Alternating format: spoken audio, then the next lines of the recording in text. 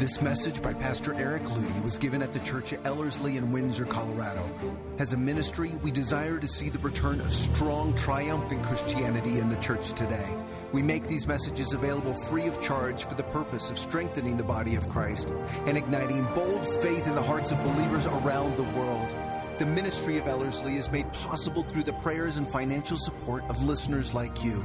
If you have been personally impacted by Ellerslie's messages, please consider partnering with us as we build world changers for Jesus Christ through gospel-centered discipleship. Visit Ellerslie.com to learn more. Now, here's Pastor Eric Ludy. The Amen Life, a study in the return of blazing integrity to the church.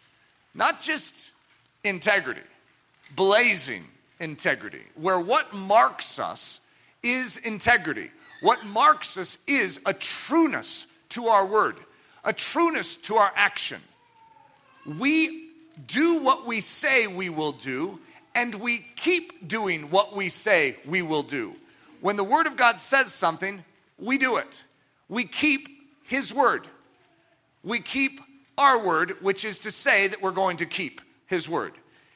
And so let's enter this fascinating yet very convicting message. So to really understand the Amen Life, which probably makes no sense to you, to just call a message the Amen Life sounds really weird. By the end of this, I hope you really have caught the vision for this. So I'm going to give you the opposite to the Amen Life, which will help you begin to understand what the Amen Life is, because it's the contradistinction to the fickle life. Now, some of you are like, fickle? What in the world is fickle? So that didn't help you, did it? So I have amen and fickle. Well, hopefully you understand what fickle is by the end, too. One of the words that catches me funny is the word pickle. And so my sister, when she had a replacement sort of swear word growing up, she said pickle. And so that's usually what I think of. But fickle is a word, and here's what I want you to understand from the very beginning. God is not fickle. Now, it'd help, see, what you said to that was amen. Isn't that funny? He's amen. However, what we are naturally popping out of the womb is fickle. So that's why you're going to see a contrast between the two. Fickle. It's even a funny word. It's funny sounding, everything about it. If you're writing a good song, you wouldn't stick fickle in it. Because then the only thing that would ever rhyme with it would be tickle and pickle. And it turns into a VeggieTales song instead of... So I'm going to introduce you to the fickle, okay? This would be the fickle friend, the fickle man in your life, the fickle neighbor, the fickle parent, the fickle child. Fickle, okay? When the fickle says he will do something, he likely won't get it done. So I'm introducing you to the definition of fickle without giving you a definition yet. Okay, so the fickle, when he says he will do something, likely won't get it done. When times get tough in your life, your friend, the fickle, packs his bag and goes elsewhere. You see, he's fickle. So if difficulty arises, then he's a fickle friend. He's going to leave when times get tough. Do you remember what was that parable of the lost son? I'm trying to, what's that one? Prodigal. The prodigal goes off and has all this money, right? And his friends, are all over the place. But the moment he goes into tough times, what happens to his fickle friends? They leave. When criticism comes at you, your friend, the fickle, tends to agree with it. What kind of friend is that? You get criticized, and what does your friend do? He says, yeah, there's a lot of truth there. In other words, you find that he turns on you in the very moment you need a defender. When disrespect towards you is in vogue, that means the popular item of the day, your friend the fickle is apt to join in. The fickle is big talk, low output. The fickle is the sort of friend that really isn't much of a friend. He's highly critical because he's fickle. He's disloyal because he's fickle. And he's self-absorbed because that's what fickle people are. They're always thinking about themselves. The fickle is quick to be harsh towards others and find their faults because they're fickle. In other words, they love you one day and the next day all they see are your faults and your flaws, and that's all they want to talk about. But listen to this. But they're also quick to defend their own fickleness and overlook their own shortcomings. So just as quick as they are to condemn you, they're quick to defend themselves. You see, they're fickle. The fickle is the bane of the modern church. That means it's the great problem and disease and scourge of the modern church. We have fickleness in our ranks. We stand with the truth as long as it keeps us comfortable. But the moment it begins to veer off course from culture and we begin to get a little heat, we'll back away from it. Welcome to the modern church who wants to be politically correct. That is fickleness. If you stand with God, stand with God. If you don't, get out. You're either with him or you're not. There's no middle ground. There's no fence sitting in the kingdom of heaven. That's fickleness. But that fickleness transcends more than just the big stuff. It affects us at the micro levels of our life where we find ourselves betraying those nearest and dear to us because we're fickle. We find ourselves speaking ill or even agreeing with the criticism towards those that are in our life that actually trust us because we are looking for the popularity ratings. Or we're turning around a corner in our life and we realize that we might see more clearly now. Our parents really didn't have it all together. They have some issues. And so what we find is ourselves betraying literally our parents, beginning to become their critiques, beginning to be their scourge in their life. Instead of standing with our parents because, hey, they're our parents. Amen. The ever-maturing word. It's a great word, by the way. I have a message called The Cry of the Roman Soldier, which is a must-hear if you like this. The Cry of the Roman Soldier is a focus on the word amen in Scripture. And it goes a lot deeper than what I'm going to go through today. But it's the ever-maturing word. It's a word that sort of grows inside of us. And there's a lot of words. Like if I said faith, you see, when you first understand faith, it's an important word to you. But then it becomes very important the more you understand faith. It's like, yeah, faith. And then pretty soon, faith. Faith is like an extraordinary idea. It's the same with grace. You understand grace at the beginning, it's like you're saved by it. You're like all happy about the word grace, and then suddenly you begin to understand the word grace. And you're like, whoa, I didn't see grace that way. Wow, grace. Wow, it's amazing. That's right. It seems to crescendo. That's the way it is with the truth of the word of God. Amen is like that. We're going to call it the ever-maturing word. You see, first, when we're young, we have the word amen, and what do we do with it? We stick it at the end of our prayers. We really don't have a clue what it means, but it means something like period. Like, all right, here's the postage stamp, and now I'm going to put the flag up on the mailbox, and now we're done, we're set. Is this going to be taken care of? Is it going to get to its end? We're like, all right, postage stamp, send, enter. That's our concept for it. We don't really understand what it means. But as we begin to grow in Christianity, we begin to realize, wait a minute. Yeah, what I'm saying is God will do it. God is sure to do it. God, who cannot lie, must do it. Amen. And so when you say amen, you're basically sticking that adverbial declaration, kaboom, exclamation mark behind it saying, I agree. I'm behind that because I know God will do it. Okay? So, but then once you begin to see what amen is, you know what it leads you to? I can trust God. He is worthy of my amen. And then get this. He is amen. And then what happens? You begin to worship. You worship the amen. You actually, because the amen's a person. It's not a punctuation. It's not a stamp. It's his character. It's his person. This is who he is. And so pretty soon it leads to worship. Started with the end of a prayer, little tag, turns into worship. But then it turns into something altogether greater. It turns into a life of living out amen. If this is who he is, and you worship him, what do you become like? The one you worship. And so you find yourself becoming like the amen. When you know that he said it, he will do it. How about you? When you say it, you will do it. You begin to take on the same integrity of God. Because why? Well, you're in God and he's in you. You're in the amen and that amen is in you. It's the ever-increasing word in your life. Amen. What exactly does it mean? So introducing the Hebrew word. Amen. There it is. There's no vowels in the Hebrew, so what you have is 3 letters.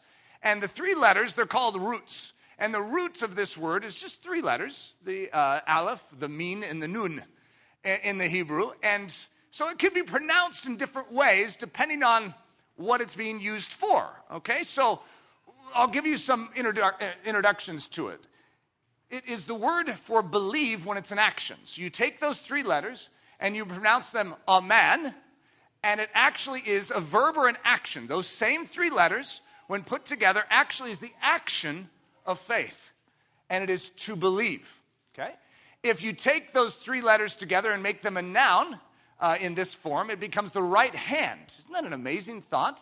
That the right hand is actually amen. And then it's also a master artisan, but more appropriately, and I'm hoping you're catching something as I go through this, it is the creator. Okay, now, where do all good messages lead? They lead to one singular person. We're not just talking about us, we're talking about the great focal point of the Church of Jesus Christ. His name is Jesus. So as you go through this, and as you begin to learn this word and these 3 letters, they should take you somewhere. Okay, so the right hand. Who sits at the right hand of God, by the way? Okay, just asking a simple question. Not that that has anything to do with what we're talking about. And then the creator, amen or amon. And then faith or faithfulness. It actually is the word for faith, is emun or emunah or omen. And then we have the word that you're familiar with. Okay, in fact, it's an adverb. But it's like an adverbial declaration. It's a very unusual word, and it's a very unusual use of 3 letters. But it's an adverbial declaration. And technically this adverb, which is amen, is the best known word in human speech. Some people would argue Coca-Cola is better known. But technically throughout the ages, it's very possible that more people in every culture around the world know this word than any other word. Isn't that fascinating? It's interesting also because in the Old Testament, in our translations, very rarely do they use the word and translate it as amen, even though the Hebrew word is amen. But in the Greek, they actually keep the Hebrew and stick in amen. And so in the Greek, in the New Testament, you actually see the Hebrew word, even though in our Hebrew of translation, English translation of the Hebrew text in the Old Testament, they translate it. It's a really funny thing. So actually the word amen makes it through the translation to the Koine Greek and then transcends the whole world. You actually speak a little Hebrew. When you say, amen, you actually are like speaking Hebrew. And if you could do like some of the things that like Dwight Schubert does, you go, when you say it, and then people will think maybe you are Hebrew. You go, amen. And people are like, oh, he's good. So the Hebrew is actually pronounced amen. Now this is what's funny. You know, there's actually splits. And I don't like to mock the body of Christ, but there are certain points I'd like to poke at it. Okay, how ridiculous is the argument? No, it's pronounced amen. No, it's amen. No, it's amen. No, it's amen. Actually, both are wrong. It's amen. Isn't that hilarious? That's how you pronounce it. Okay, and even in the Greek, it's pronounced amen. So it means, because it's a Hebrew word. Verily, truly, amen is what it means. So be it. So this is a very simple understanding if you were to look at the dictionary definition of it. And then in the Greek, it's actually just the Hebrew word. That's all it is. It means firm, verily, amen, truly, so be it, may it be fulfilled. Okay, so that's your little introduction to the word. So if I say amen, it's an adverbial declaration. What am I saying? Well, this is sort of what I'm saying. If I say amen, I'm saying fully. Well, that sounds odd though, which is why we don't usually yell out fully. Could you imagine if you yelled that out in here when I'm preaching? You go, fully! And we're all like, huh? Well, who said that? Truly, absolutely, undoubtedly, there's no doubt in it. God said it, He will do it. Completely, certainly, these would all fit. This is completely and utterly trustworthy. That's what you could say. So when you are amening something, which is sort of a term we use in a funny way, I don't know if any of us have ever written that out and say, I'm amening something. However, we do. We actually agree. It's the same faith that we have believed Jesus with. The same faith that we take His word as if it is in fact the word of God. When we hear the word spoken, when we hear someone else say something that is in agreement with Jesus, that is in agreement with His word, we say, that is completely and utterly trustworthy. Why? Because it's not because it's man's word, because it's God's word. And he's amen. We're agreeing with the amen. We're amening the amen. That's what we're doing. It's okay to say amen as I go through this. I know you're feeling a little awkward. It's like, I know I feel awkward saying it. Maybe I should say fully. The amen God. Now you see, because this is an adverbial declaration, we oftentimes don't even know really how to use it. And because we've translated out of the Hebrew and turned it into other words, we don't recognize that this is a very, very common word in the Hebrew language. And the use of it is all over the place in the Bible. However, we translate it to help our minds understand it, even though in the New Testament we just use the word. It's really odd. So let's look at the use of it in the Old Testament. Know therefore that the Lord thy God, he is God, the faithful God. Now, you notice how I made faithful really big for you? Just so you would catch it, because I'm going to go back to it. Which keepeth covenant and mercy with them that love him and keep his commandments to 1,000 generations. This is a big statement about this faithful God. But that word faithful is amen. And so what we have is, know therefore the Lord thy God, he is God, the amen God. So most of us have never thought of describing God as the amen God. The faithful God makes more sense to our mind. However, if we're going to be Hebrew for a little bit here, we would say, no, that actually makes total sense. And you know what? It actually helps us understand the idea. You see, in the Hebrew, the word for faith and believe, and the word for right hand and creator, and the word for saying that is absolutely certain and true, are all based out of the same three letters. That is who our God is. You take the three letters or the three persons of the deity, you weave them together, and what you have is amen. It will be done. If he said it, he will do it. So you could say, well, did he say it? And I could say, he did say it. And then you could say back, well, then he'll do it.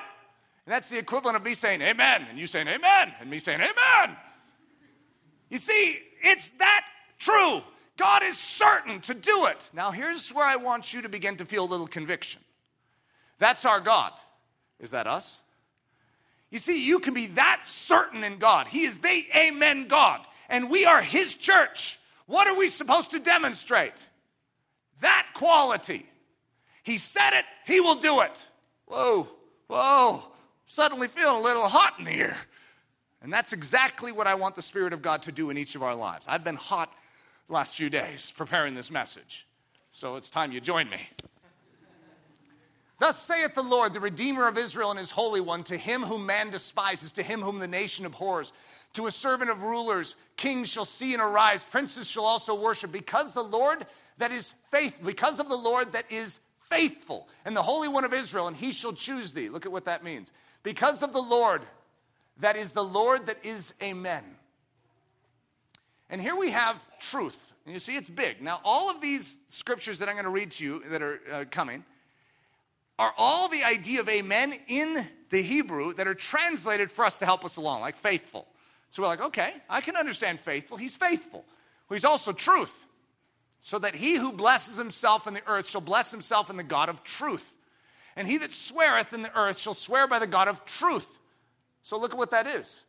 Shall bless himself in the God of amen and the God of amen. The law of the Lord is perfect, converting the soul. This testimony of the Lord is sure. You know what sure is? That's right. The testimony of the Lord is amen. And here we have another element. All his commandments are sure. All his commandments are amen. Have I made known that which shall surely be? I actually really like this one. That which shall surely be. I think that's a great way of saying what amen is. That which shall surely be. And that's what that is. He has made known the amen. Amen. So what does it mean? It means faithful, true, sure, that which shall surely be. So when you understand how to approach the Word of God, you understand that it is amen. It is written by an amen God so that you could believe it. Where do we put our faith? We put our faith in the amenness of God. That's what you're putting your faith in. He said it. Will he not do it? He has promised. He cannot lie.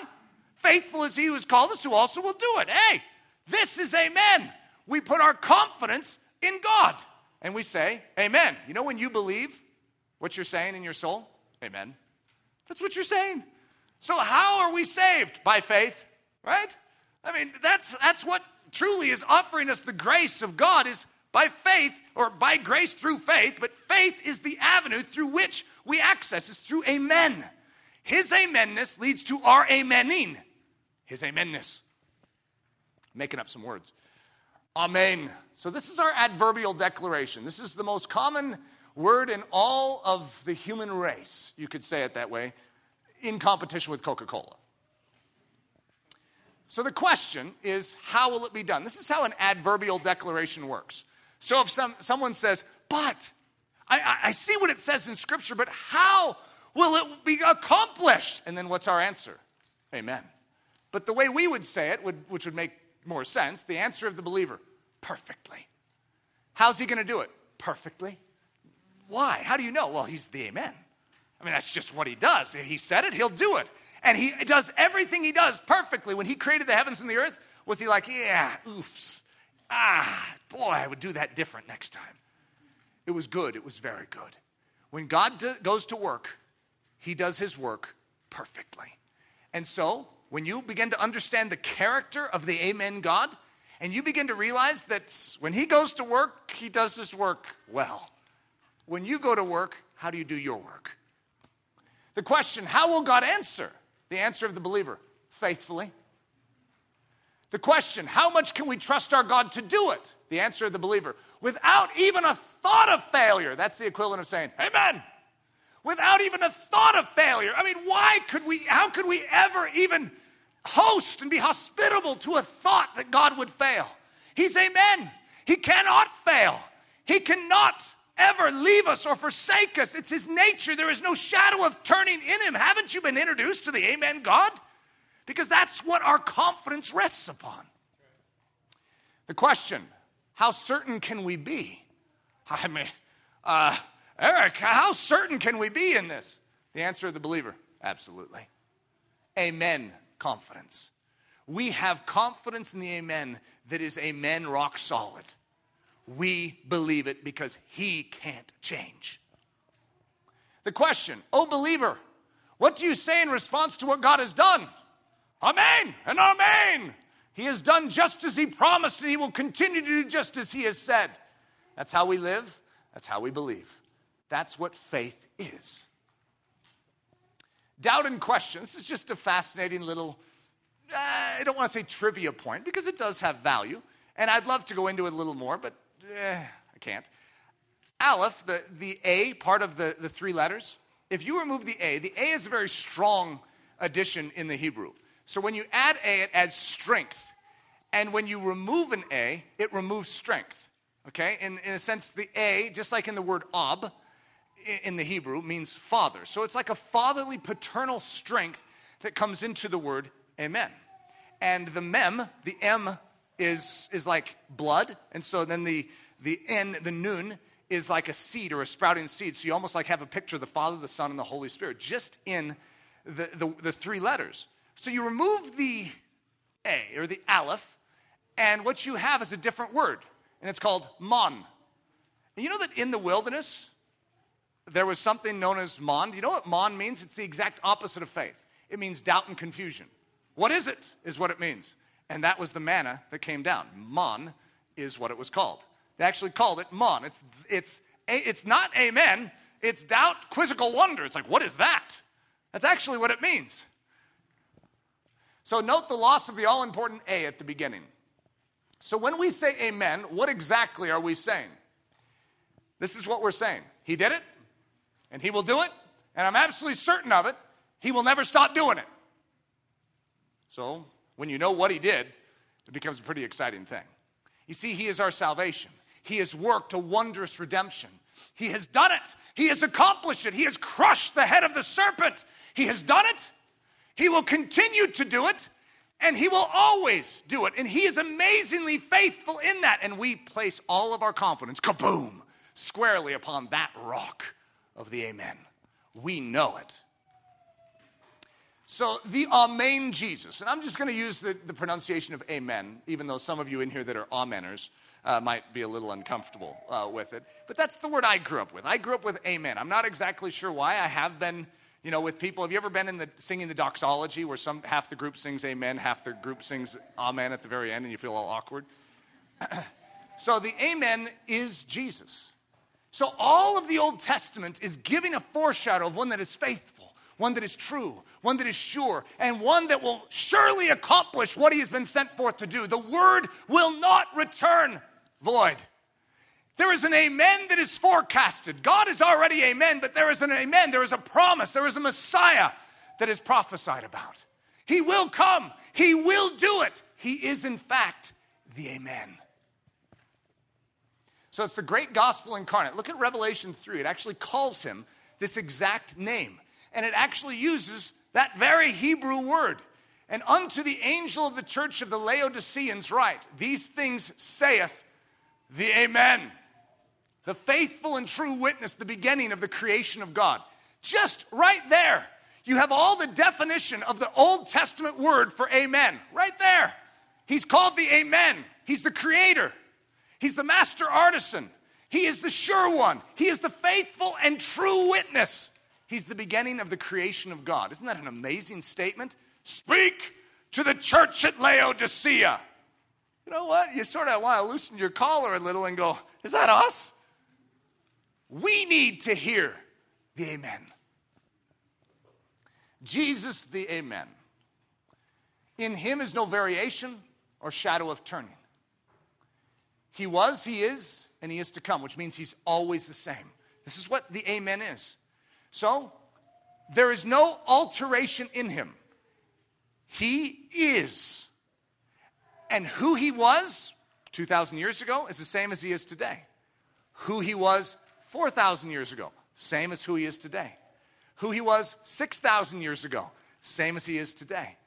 And that's, of course, at Adam and Eve. You go back 6,000 years, right? So who he was 8,000 years ago, same as he is today. Now let's go forward. You can count as many numbers as you want. You have the same God. And in him is no shadow of turning. What does that mean? He's amen. You see, he's the same. Has he not said it, and will he not do it? He is, which means he's like that rainbow in the sky. The rainbow in Noah's day is the exact same color scheme as it is today.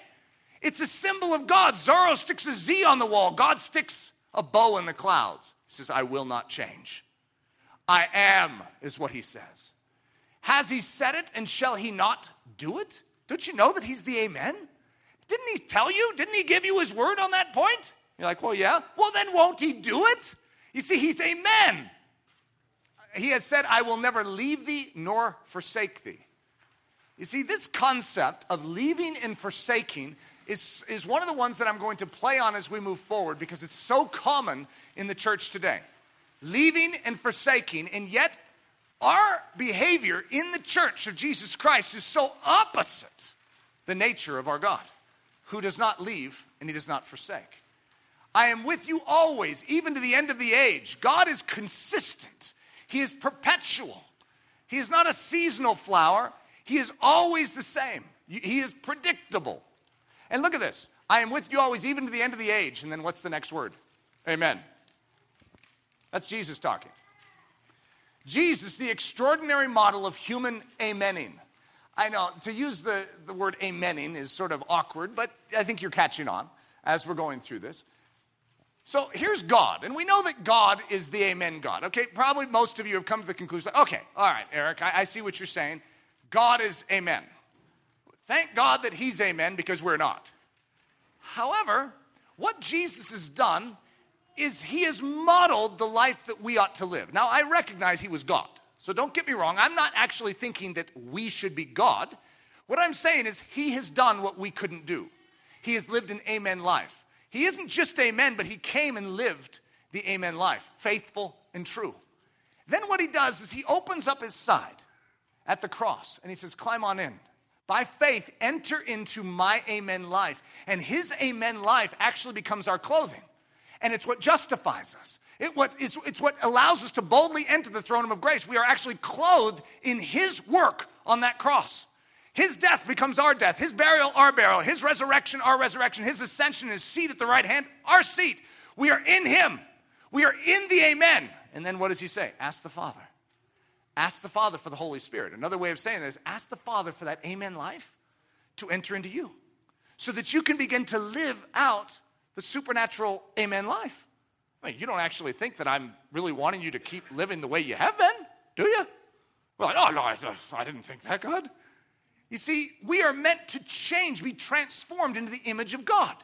From glory to glory, we're to be altered so that our word becomes our bond, so that our yes is actually yes and amen, so that when people say, oh yeah, Eric said he'd do it, he'll do it. When you say you'll do it, they say, oh, he'll do it, she'll do it, absolutely. You see, you're an amen Christian. So look at the example of Jesus. This is quite extraordinary. Jesus is misunderstood. All throughout his entire life, he's misunderstood. You see, he's God, but he's also a child, and he's submitted to parents. What's amazing is Jesus had parents, and his parents were not divine, even though some would say Mary is divine. She's just a human. She's just like us. She's made of the same clay. And Jesus submits to her. Listen to this. And they understood not the saying which Jesus spoke unto them. And he, Jesus, went down with them and came to Nazareth, which is where he grew up, this is his hometown, and was subject unto them. You see, Jesus showed honor. He was faithful and true in the position that God assigned him. Though he was God, he humbled himself to take a low place and to model for us how the amen life works. You're not God. And so you could be a little confused saying, well, God, does his amening this way. And Jesus, when he became a man, did his amening this way. He actually lived it, and he was subject unto his parents, as bizarre as that might be for any of us to actually wrap our minds around. But his mother kept all these sayings in her heart, and Jesus increased in wisdom and stature and in favor with God and man. That's the context for it. Jesus submitted to his earthly authority, and he grew in that situation, and we know him as the faithful and true, as the amen. He literally modeled for us something quite profound. So who are we, the church? We're the ones that have believed in Jesus. We're the ones that are clothed in his amen life. We are the ones that have approached boldly under the throne room of grace. We have asked the Father for the life of the amen God to actually live and move and have its being within us. That these hands would be his hands, these eyes would be his eyes, this mouth would be his mouth, these hearts would beat with his burdens, that we would become what is known as the body of Christ. The body of the amen. The body of the one that is faithful and true.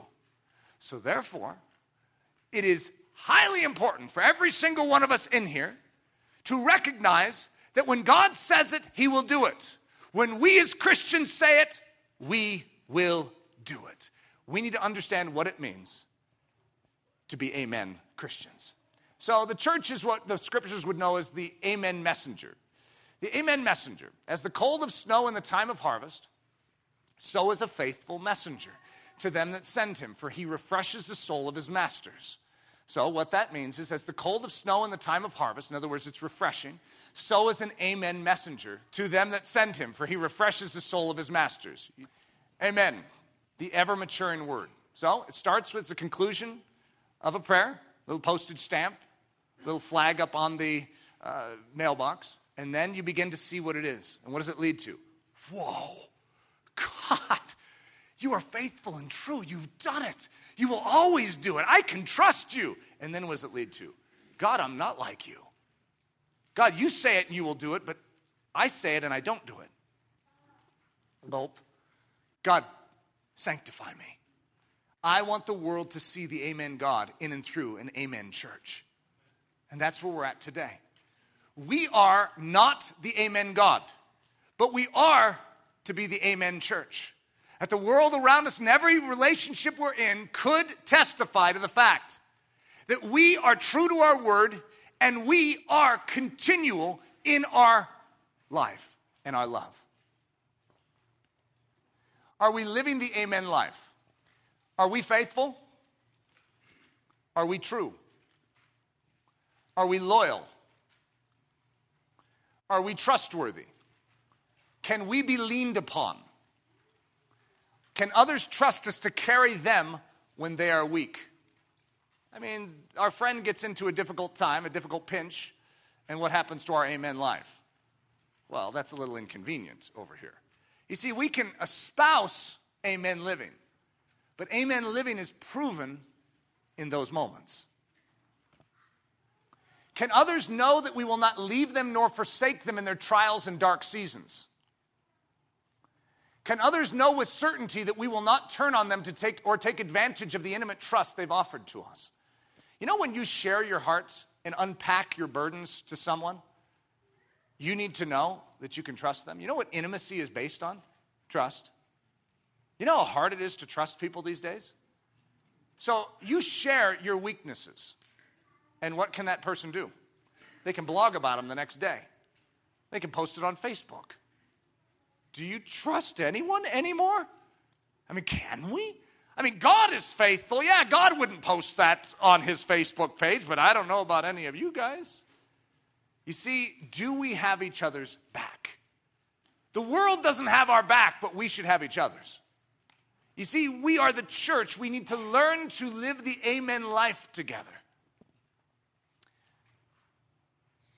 Can others know with certainty that we will not turn on them or take advantage of the intimate trust they've offered to us? Do we continue and persevere in our loyal support through all ups and downs?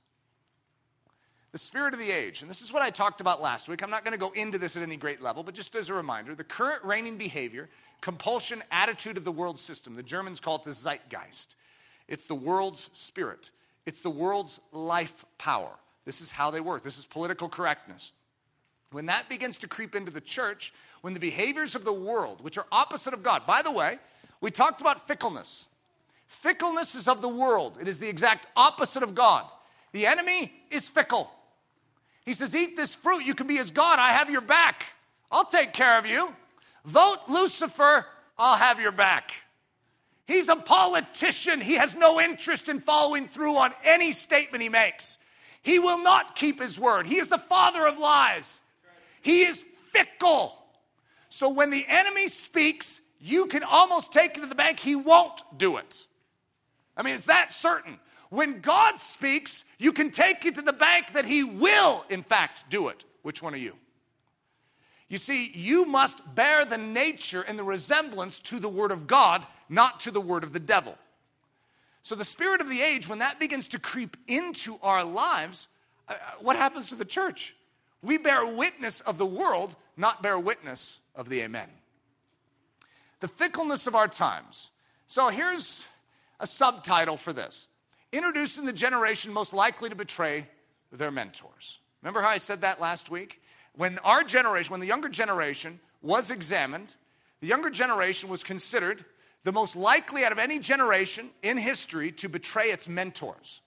So as a result, those that deposit their best and invest into their lives, it's usually parents, by the way, that the younger generation begins to see the light.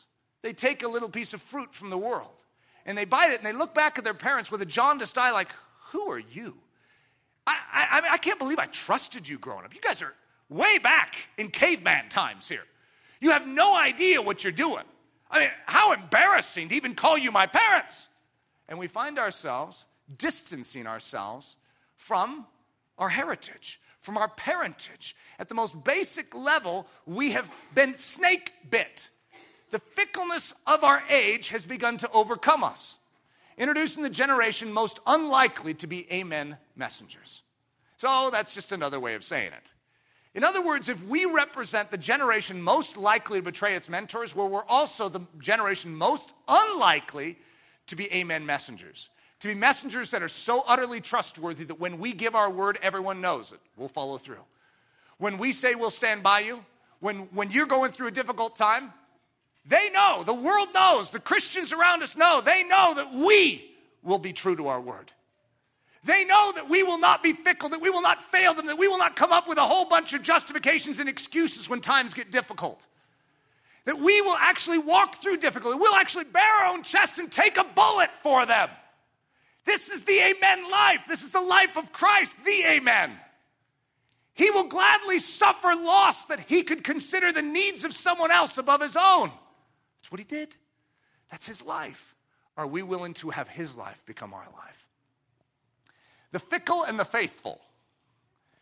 Fickle. Here's from the 1828 dictionary.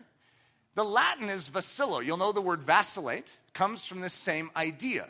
It means to go back. Remember, wave of the sea, tossed to and fro? You see, God can't stand fickleness. He is the opposite of fickleness, and ironically, some of us actually think God is fickle.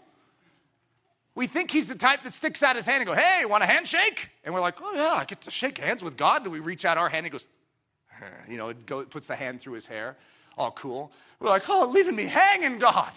God doesn't do that. The enemy does it. Don't get the two mixed up. They're very different. So in the Greek and the Hebrew, the idea is to stagger. Abraham staggered not at the promise of God. He was not fickle with the promises of God, but he was strong in his faith. He was strong. And so this idea of vacillation or staggering is the idea of fickle. It means wavering or inconstant, unstable, of a changeable mind. Have you ever been around people that hear one doctrine over here and they're like, yeah, that's what I believe. And then the next day they hear something else that sounds more impressive. Like, yeah, that's what I believe. It's like, which one are you, buddy? Hey, do you have any idea what's going on inside there? Because you're believing contradictory things 2 days apart. Okay, which one are you siding with? And so when you go back and forth like a wave of the sea, it literally leads to an absolute ridiculous existence, number one, but chaos within our ranks. Irresolute, not firm in opinion or purposes, capricious. Capricious is the idea of giving false promises.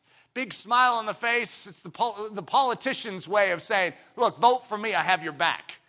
Oh, he doesn't have your back. He'll forget your name the moment you move on. You see, this is the idea of capricious. God is not this way. Number two, not fixed or firm, liable to change or vicissitude as a fickle state. It is not fixed, it's not firm. What's a Christian? Fixed and firm. That's what a Christian is. A Christian is not fickle because God is not fickle. Pop quiz, guys. Sorry I didn't forewarn you, but it wouldn't be any fun. It wouldn't be a pop quiz if I'd forewarned you. I'm going to give you a pop quiz. You don't have to write anything down. You just need to feel conviction. The fickle test. Are you living as the fickle or as the faithful? Now, here's what's interesting. At every dimension of our life, even for the rest of our life, there are going to be points when you actually have taken growth steps. Maybe you used to be fickle, and now generally in your life, you have a consistent pattern of living faithful. However, when you hear a test like this, what do you feel? Fickle. So it doesn't mean it's the character or the tenor of your life. It means the Holy Spirit is coming in and saying, let's deal with that. Let's move that out. It doesn't mean the tenor of your life is fickleness. It just means there's still fickleness there. And let's allow the Amen God to search us, to try us, and to move it out. If the tenor of your life is fickleness, repent and repent quick. We cannot have this in the body of Christ. Big talk or big living. Do you remember Peter?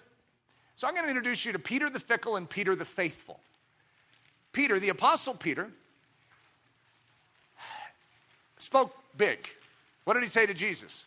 Jesus said he was going to be turned over to the hands of sinners and die. And what does Peter say? No, not on my watch. I would gladly lay down my life to protect you. And what does Jesus say? You think Jesus would say, thank you, Peter. That means so much to me. You see, God isn't looking for just big boasts. He knows when someone is fickle. And one of the number one things he had to prove in Peter is his fickleness. Had to show him that, Peter, you don't have the substance. You don't have the power of the Spirit to live this life that you're esteeming. You will always remain fickle if you're digging in your own pockets to find that faithfulness. The Amen life doesn't come in the strength of Peter, the natural strength of Peter. It comes in the power of the Holy Spirit given to Peter. You know that the same guy that denied Jesus Christ 3 times and proved fickle, he's the epitome of the picture of fickleness in Scripture. And yet that same one is also the rock, the picture of a rock, and the picture of the faithful Peter. Isn't that an amazing thought? And that even unto the end, I think the students heard it this week from Kramer, that even unto the end, when Peter is being led to his death, he's going to be crucified as Jesus Christ was crucified. And he chose a more painful death because he didn't want to dishonor his Lord's crucifixion. He's like, I'm unworthy to die as my Lord did. And they crucified him upside down. This same one that denied Christ before a little girl now is before the nations, willing to suffer a more difficult death to honor his Lord. From fickle to faithful. What's the difference? Something known as Pentecost. Something happened in there that changed Peter. Changed Peter from denying Christ 3 times to suddenly standing before the city of Jerusalem and testifying, knowing full well that he likely would be crucified. And yet that same man behaved completely different. Every single one of us in here must transfer from fickle to faithful. Are you fickle with God? So we're going to start with a test in our relationship with God. Are you constant, faithful, and true with how you are directing your inner life? And so you have this inner life. Now, what God wants to do is test you against his inner life. And so his inner life is amen. It is true. It is honest. It is marked by absolute integrity. When he says he'll do something, he'll do it. How about yours? Yeah, God, I'm going to get up in the morning and I'm going to spend time with you. Snore. Yeah, in 15 minutes. Yeah, in another 15 minutes. I got to bed really late last night, God, and so snooze. You see, that's fickleness. You know, if your workout buddy was in the parking, in your driveway, waiting for you, and you're going to go to the gym, and you're like, no, I got to bed. Snooze. It's called disrespect. It's called dishonor. It is fickleness. You said you were going to do something, and you didn't. How about with God? You see, why is it that we think we can be fickle with God, and that doesn't count? God doesn't care about those things. It's possible that God cares more. You ever thought about that? That God actually cares more because this is an issue of his character. He does not like fickleness. God actually wants honesty in the inward part of our being. Do you stay constant and unwavering in your trust in Christ and his word? I believe your word.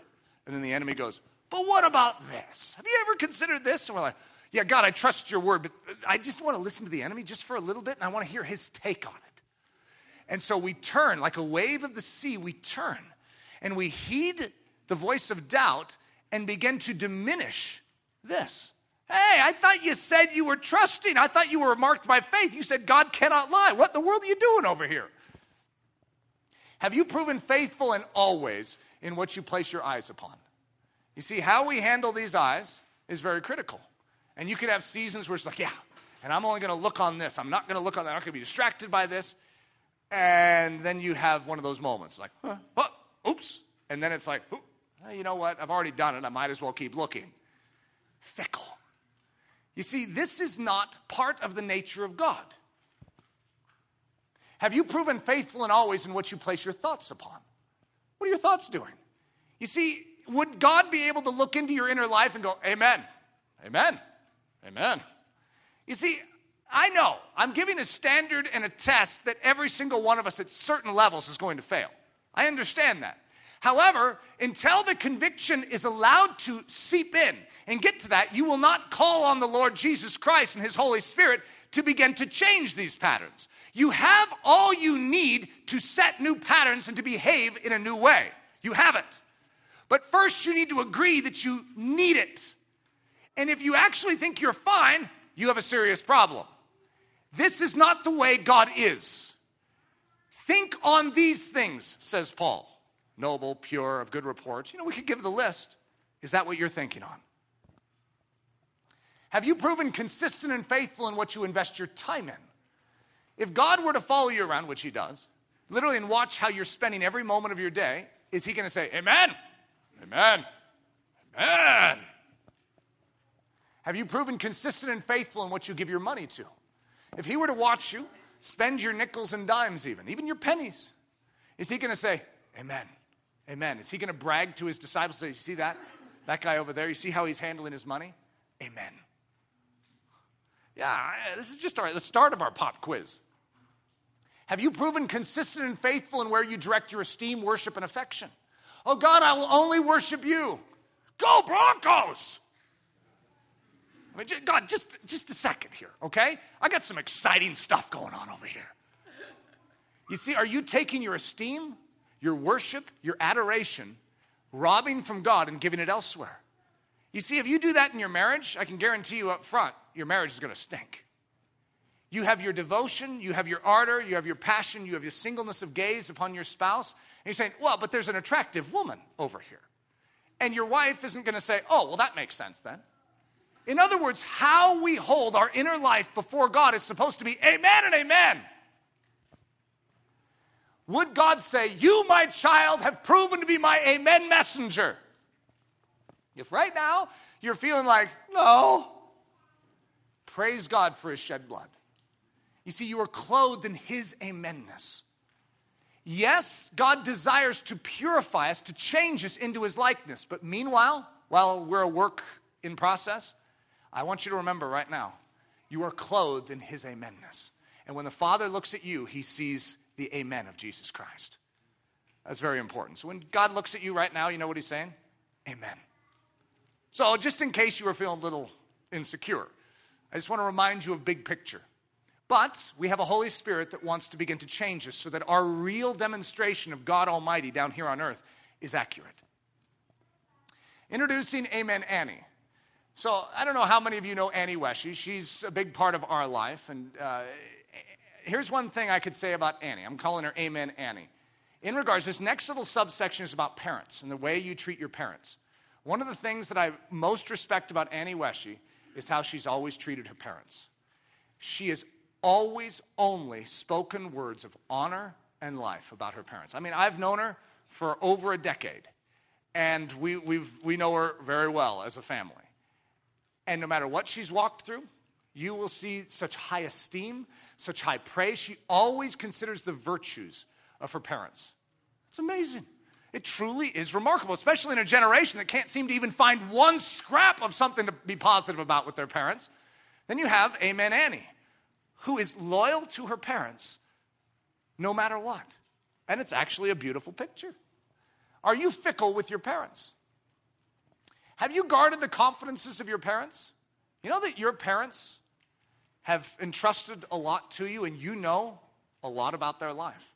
And as a result, you can hurt them in a deeper way than anyone else can.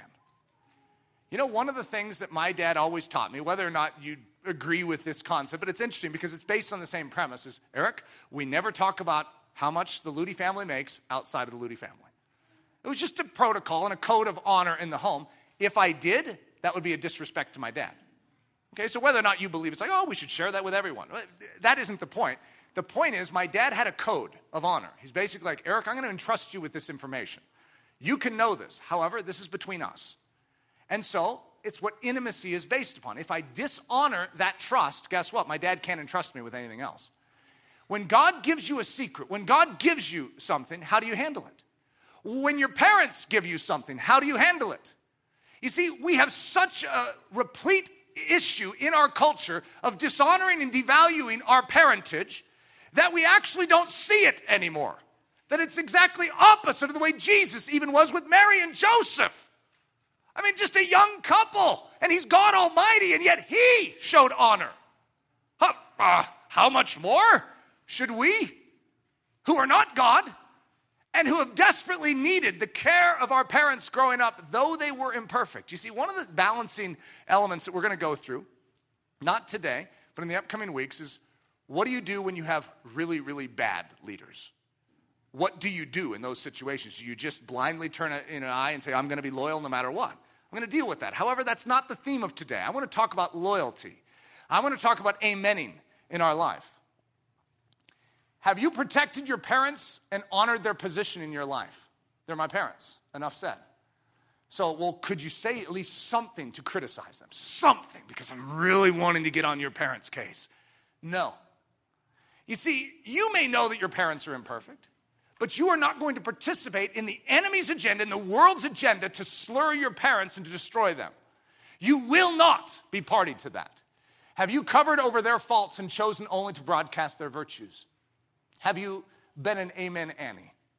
Have you stood by your parents even when others attacked them? Even if you know that some of the accusations may even be correct, were you willing to stand with your parents anyways? And would they know that you would be standing? Would they know that the integrity of your thoughts toward them would still be honor and love? Would they have that confidence? Would your parents think, yes, my child would always have my back. If anyone would, they would stand with me. They truly love me. They will care for me if ever I am helpless and in need. Have you proven amen to your parents? A rock of integrity, a stable element in which they can store confidence. Have you shown gratitude to your parents for giving you life, instructing you, correcting you, and giving what they gave to you? I recognize that some of you in here were dealt a rather thin blessing, maybe from your parents. And in fact, right now as I'm bringing this up, you're thinking, I can't even think of one thing to say thank you for. Well, ask God, because I bet he has something. You see, you are still here today with the opportunity of hearing truth. God is truly the one that has cared for you, but God has given you something. And sometimes those gifts that we get from our earthly parentage they seem like rocks in our stocking. And it doesn't seem like much of a blessing. However, would you be willing to take that rock out and say, thank you? Thank you. If you look closer, you might actually find, it's sort of like one of those geodes. If you cut it open, it's like, wow, it's some sparkle in it. You see, the things that we've inherited are actually part of what makes us strong in our life, too. And your parents, though they be imperfect, have given you life. Have you been an amen messenger unto your parents? Would your parents say, you, my child, have proven to be an amen child?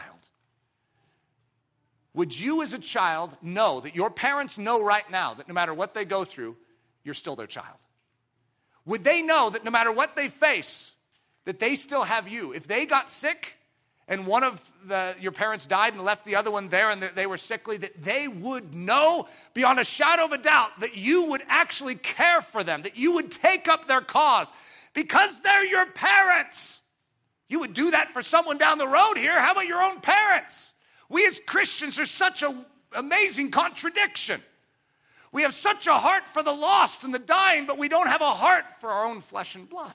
I'm not saying that our priorities don't stem from the kingdom of heaven first, but God's priorities are still there.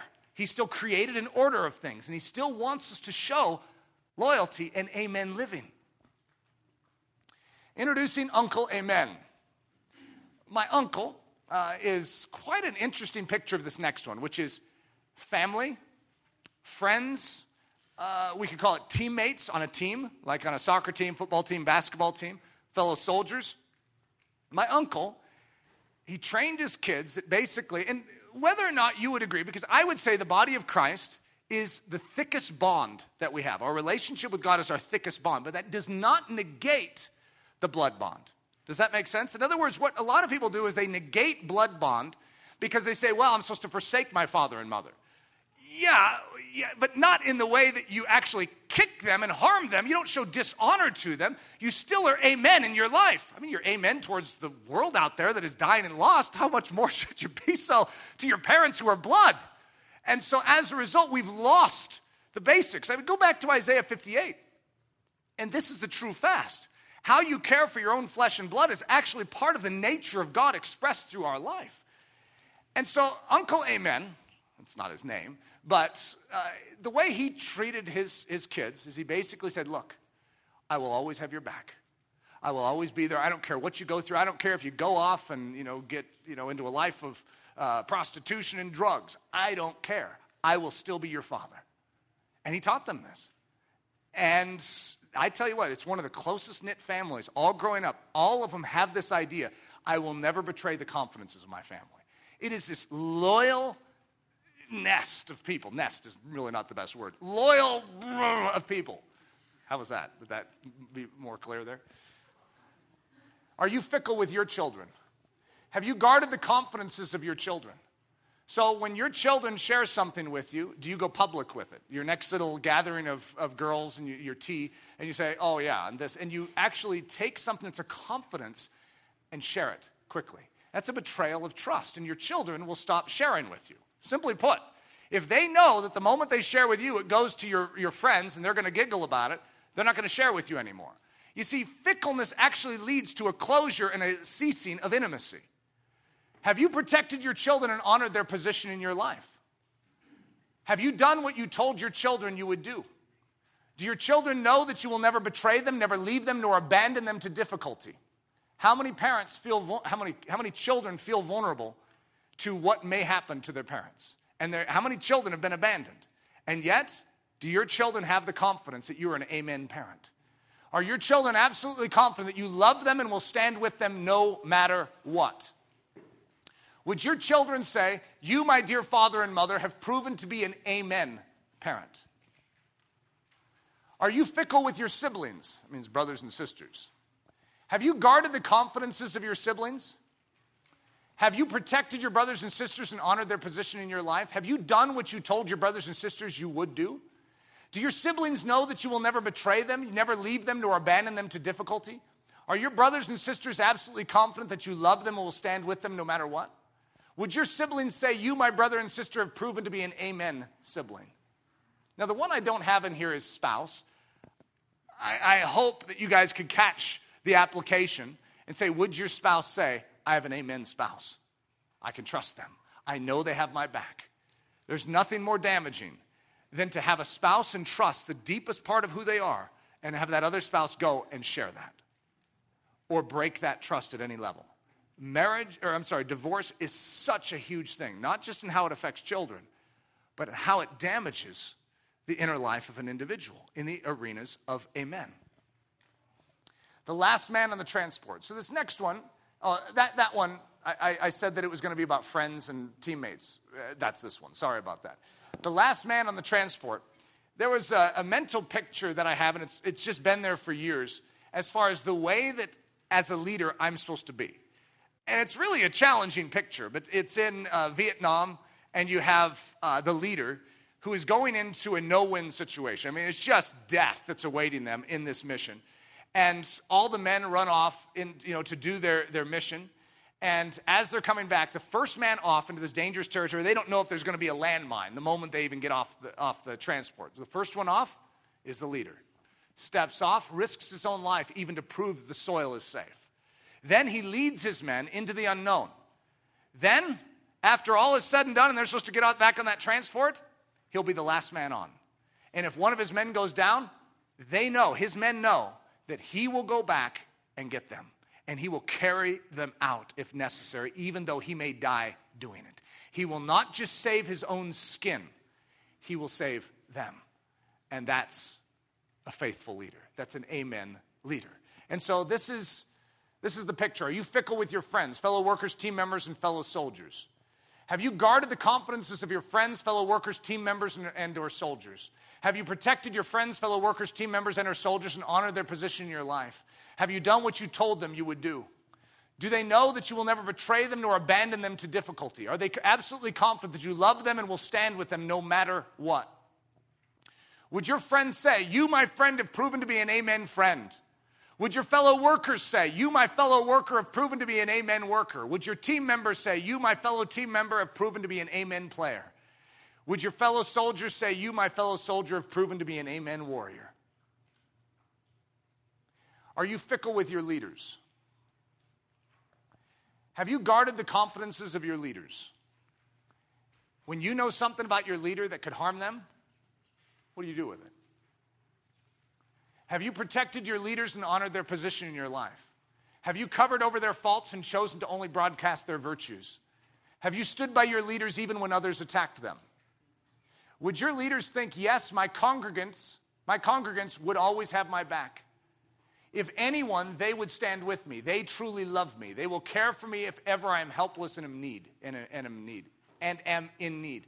You know what's interesting is, as a leader in this church, one of the number one hesitations I have to entering into this position that I have is an issue of trust. When you have actually had fickle members in the body of Christ that you have poured into and have continually betrayed you, you know how hard it is to keep going? And yet the fact that I'm standing up here and even saying this message is showing you God is healing something in my life. I honestly believe that the amen God wants to be amen in his church. And that we can walk through these things together and learn to be strong as the body of Christ. That previous habit patterns and behavior patterns within the church do not define where we're going in the future. I know what it's been like. And I know the reticence that I would have in my own soul. And I know the reticence you would have. A lot of you might even be in this church either because of someone else's fickleness or your own. I don't want to just build a church on a whole bunch of fickle people that are like, yeah, I don't want to have anything to do with that church. I'm going to go here. And now we're the rebound church. You know, there's a lot of rebound churches out there. Almost every church is full of 99% rebound because no one's going out and evangelizing, getting new converts. So as a result, everyone's rebounded from somewhere. That's not a healthy church. We have a whole bunch of fickleness, and that's become the norm. That's why you see me saying, let's go out, and instead of church stealing, let's go out and reach the lost. Let's fill this church with a whole bunch of people that don't even know that you can be fickle and a Christian at the same time. You see, every one of us knows that that's just the norm of Christianity. As opposed to, there's no way that that can even fit into Christianity. It has nothing to do with God. Have you proven amen to your leaders? A rock of integrity, a stable element in which they can store confidence. Have you shown gratitude to your leaders for pouring into your life, instructing you, correcting you, and giving you all that they gave to you? Have you been an amen member of your church? Wholly trustworthy, wholly loyal, wholly consistent, and wholly true. Would your pastor say, you have proven to be an amen member of this church? Would your boss say, you have proven to be an amen worker in this business? You see, that's what I want. Now, I know, I just happen to be a leader in this situation saying this. I'm not looking for you to say, Eric, I just want to say thank you for investing in me. I'm not fishing for anything. If anything, I'd rather have you direct it towards the pastor and elders in this church. However, what I want you to recognize is from every angle, from the leader, I can't be fickle either. I can't be fickle towards you. When I say something, I need to do it. But you, at the same time, can't be fickle. When you say you're going to do something, you need to do it. And so as a result, we need to work together to see that faithfulness of God, that amenness of God cultivated as a virtue, as an applause point within the Church of Jesus Christ. Are you fickle with a dying world? Have you shown them the amen life of Jesus? Those that don't know Christ, what would their statement be of you? Have you proven constant, consistent, and utterly trustworthy in all your interactions? Have your words proven true? When you told them you loved them and would help them, did you follow through? See, what I don't want is us going out and saying, look, if you're ever in a difficult situation, I'm here for you. And then they're in a difficult situation, guess what? We're not there for them. If you're going to say it, you do it. If you're not going to do it, then don't say it. In other words, we cannot be fickle. It's better to be silent for a whole season of your life until you get some things in order than continuing to blaspheme the name of Jesus by saying something that is not true. When you told them you would do something for them in order to serve them, did you actually do it? Yeah, I'll come by tomorrow, I'll mow your lawn for you. Did you? The point isn't, did you say it, which sounds very good, and they're all moved by it, going, oh, I'm so blessed by that. And you're like, oh, I feel good then, because that's just what I was after. I wanted them to have that good feeling. Yeah, but actually that good feeling is canceled out by the fact that you didn't keep your word. When you told them you would pray for them, did you really actually pray for them? One of the number one things I think we're used to doing is saying, I'll pray for you. We actually don't intend to pray. That's more of an encouragement to say, I'm with you, dear brother. If you say you're going to pray, you pray. It's always the wisest idea to pray immediately. That's the exercise I have in my life. Yeah, I mean, if something's going on, it's like, I'm going to pray for that. I have a list on my computer, and I try and stick it in that list as soon as possible. So I take this stuff very seriously because, I know how often we say things like that, and I know how the propensity, even in my own life, to say it, because in the moment it's just the right thing to say, and then not follow up. Would the lost say, if they were to be honest, because that's one of the challenges with lost people, you have proven to be an amen representative of the kingdom of heaven? Would that be the testimony of those that don't know Christ that have witnessed your life? The path of most men. So I don't really care where most men go. What is the inclination of most people on earth? Technically, I already know that. You don't need to tell me to say, hey, this is the way everyone else lives. I know how everyone else lives. I don't care about how most men would live. Most men will proclaim every one his own goodness, but a faithful man who can find. You guys know what that word faithful is? But an amen man who can find. You know what's amazing about this message is right now you could feel like, well, I don't know if they're finding him right here. You see, you might feel a little small in light of this measuring stick, but I want to say I have found an amen man. I have found the solution to my lack of amenness. And it's not in me being amen. I found it in him being amen. And the great gospel centers and hinges and finds its hope in the fact that he was perfectly amen the way I ought to be. And my confidence rests on that fact, on the fact that he is amen. And as a result, I have salvation. I am rescued. I am redeemed because he is amen. And that is still the fact right now. Even after a message like this, that amps up the idea of God's nature entering into us. And it brings a fresh wave of conviction to say, look, are we living as God is intending us to live? But in light of that conviction, I want you to remember the amen God who has saved you. Because no matter what degree you are in developing, allowing the Spirit of God to cultivate amenness in you, which I would say, praise God, let's grow that up. No matter how much amenness you have in you, you still have a little unamenness lingering that is still being driven out and purified. It's less of you, more of him. And so as a result, the whole while throughout your life, your confidence isn't in your amenness. Your salvation rests in his amenness. So today, at the very conclusion of this, I want us to remember his amenness. I want us to worship his amenness, and I want us to crave that amenness would enter into our lives in a greater degree. Have you found him? Because it said, who can find a faithful man? Who can find an amen man? Have you found him? I found him whom my soul loves. I found the amen man. I found the one my soul loves. I held him and would not let him go. Have you found him? You know that concept is used of finding twice in the Bible? Who can find an amen man and who can find a virtuous woman? Isn't that an interesting statement? Can't you hear it? Us saying, who can find an amen man? I need an amen savior. And then you have the bride saying, you have the groom saying, hey, I'm looking for a bride, one of those amen type that I could really grow strong in relationship with. Who can find a virtuous woman? Because her value is far above rubies. You see, you have almost like there's this dimension of a love story even on this theme. I've found him. Have you? If you haven't found him, I tell you what. His beauty is so extraordinary and his amenness is profound. He will never fail you. You can put your entire trust and confidence in him. We hope you have enjoyed this message by Pastor Eric Ludy, delivered at the Church of Ellerslie in Windsor, Colorado. Feel free to make copies of this message, but do not charge for these copies or alter their content in any way without expressed written permission. For more information about us or to help support the ministry of Ellerslie, we invite you to visit us at ellerslie.com, ELLERSLIE.com. Please know that you are not alone in this battle for truth, and we are cheering you on down the narrow way of the cross.